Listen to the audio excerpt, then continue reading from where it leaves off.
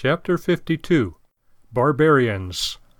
The papers recently reported on the murder of a California woman, allegedly by her English husband, a wealthy relative of an English lord. The young woman had been beheaded.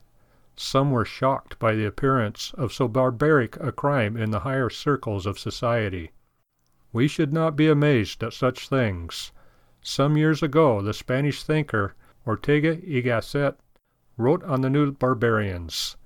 He located them among the scientists, leaders, and elite of the Western world. The new barbarians, he said, are those who believe that civilization and civilized men are natural historical facts, like air and trees. They fail to see that our culture is a product of 20 centuries of Christianity. Denying the roots, they soon lose the life and the fruits of that tree, and they become barbarians, men without religious and moral foundations. The godly, says the psalmist, have their roots in the water of life, but the ungodly are not so, but are like the chaff which the wind driveth away. Psalm 1:4.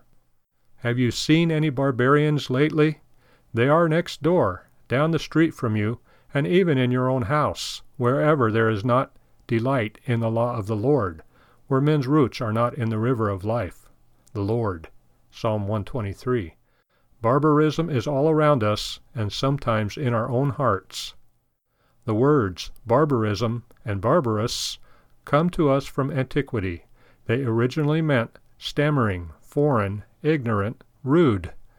By neglecting Christ the Lord, too many families, churches, and schools are producing barbarians.